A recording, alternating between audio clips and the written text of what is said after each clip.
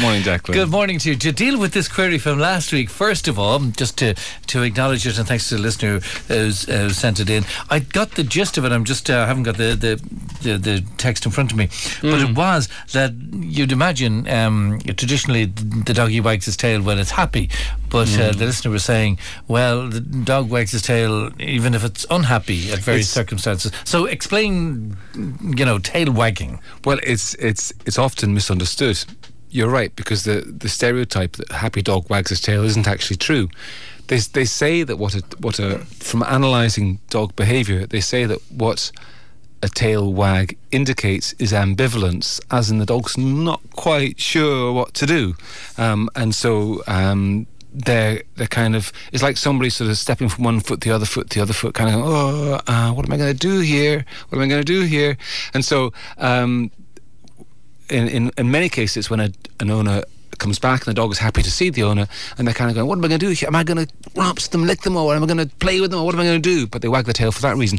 Another time, though, there might be a big tough dog coming in, and they're frightened of this dog and they're afraid, and they might then go, am I going to run away, or am I going to say hello, or what am I going to do? And so they wag the tail for that reason. Or another time, they might going to be aggressive to another animal or to an intruder, but again, they're not quite sure about it. So rather than just attacking, they're kind of going, am I going to attack, or am I going to stay here? Am I going to attack? So it's ambivalence is what a tail wag indicates. And I think the best comparison is exactly that. A person sort of shifting on their feet, even mentally kind of saying, yes, no, yes, no, yes, no. So that's it, really. All right, okay, so it's not as simple as we thought. No, dog communication is complex, that's for sure. All right. Just a text just in. How often should we worm puppies?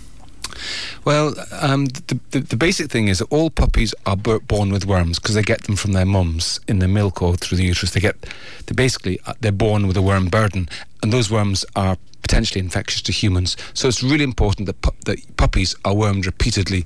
The usual thing is they should be given a worm dose every 2 weeks from 2 weeks of age up until they're 3 months old. Then once a month till they're 6 months old, and then every 3 months from then on for the whole life of the animal. And that's partly for dog health and also partly to protect humans from the dog roundworm. But for most people, I'd be saying, look, give a young pup a worm dose every 2 weeks, but when you take the puppy to your vet for vaccinations, which should be done around about 10 or 12 weeks of age, ask your vet to fill you in on the best way to worm the puppy, and they'll give you a schedule which you can stick to after that. And it is important to use the right wormers. A number of times I see people buying wormers from supermarkets or pet shops and buying inappropriate wormers that just aren't going to do the job properly for them. So it's really important to use the right wormer. All right, okay. You wanted to mention something from the news today. I think I was just, again, it was on Twitter actually. I was talking to somebody about, they asked me what do they need for going to Britain. Do they need to have a pet passport now? And the thing is, this is a bit of an anomaly because, yes, you do now. Used to have to be able to go to and from the UK and Northern Ireland with no documentation of any kind whatsoever. But under legislation brought in at the start of January, you now have to have your dog microchipped, you have to have a pet passport, and you have to have a vaccination against rabies, despite the fact there's no rabies in Ireland or in Britain. Now, that's the law. But at the same time, the Department of Agriculture is saying, by the way, we're not going to be enforcing this, so people won't notice any difference on the ground. Ah, come on. What? That's what it says in their website. That's the law, but we're not going to enforce it.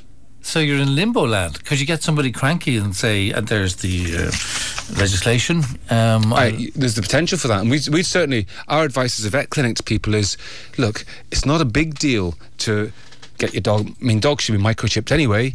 It's not a big deal to get a pet passport. So if you are going to be travelling to Britain, you're best just to go and get that done. As far as the rabies vaccination is concerned, that's, I think, less likely to be a big issue because there isn't any rabies in Britain, there isn't any in Ireland, so really it's a waste of time. This hasn't been done for any logical reason, by the way, other than the fact that EU insists on harmonisation between all different countries. So because you have to have a pet passport, microchipping and rabies vaccination to go from France to Germany and from France to Britain, therefore you ought to have one to go from Ireland to Britain as well, and from Britain to Ireland. So it's done for reasons of European harmonisation rather than for reasons of logic. or science. Listen, a follow-up there by a different texter about the worms. If the mother is worm-free, how would she pass on worms to the pups? Well, the thing is this, that when a female pup is born, if she has any worms in her, they'll go to her mammary glands and they'll sit there in a cyst-like form that can't be touched by wormers. It's kind of wormer-proof. And then when she gets pregnant and her own immune system dips a bit, then those worms will become active and they'll be passed on to the puppies. So in theory, it's possible to give a pregnant dog a very high dose of wormer every day for like 2 or 3 weeks or something in late pregnancy, and if you do that, you can minimise the number of worms that are passed on to the puppy. But very few people do that. Although every puppy gets worms, I don't think it's like a big problem. You just need to worm your puppy regularly.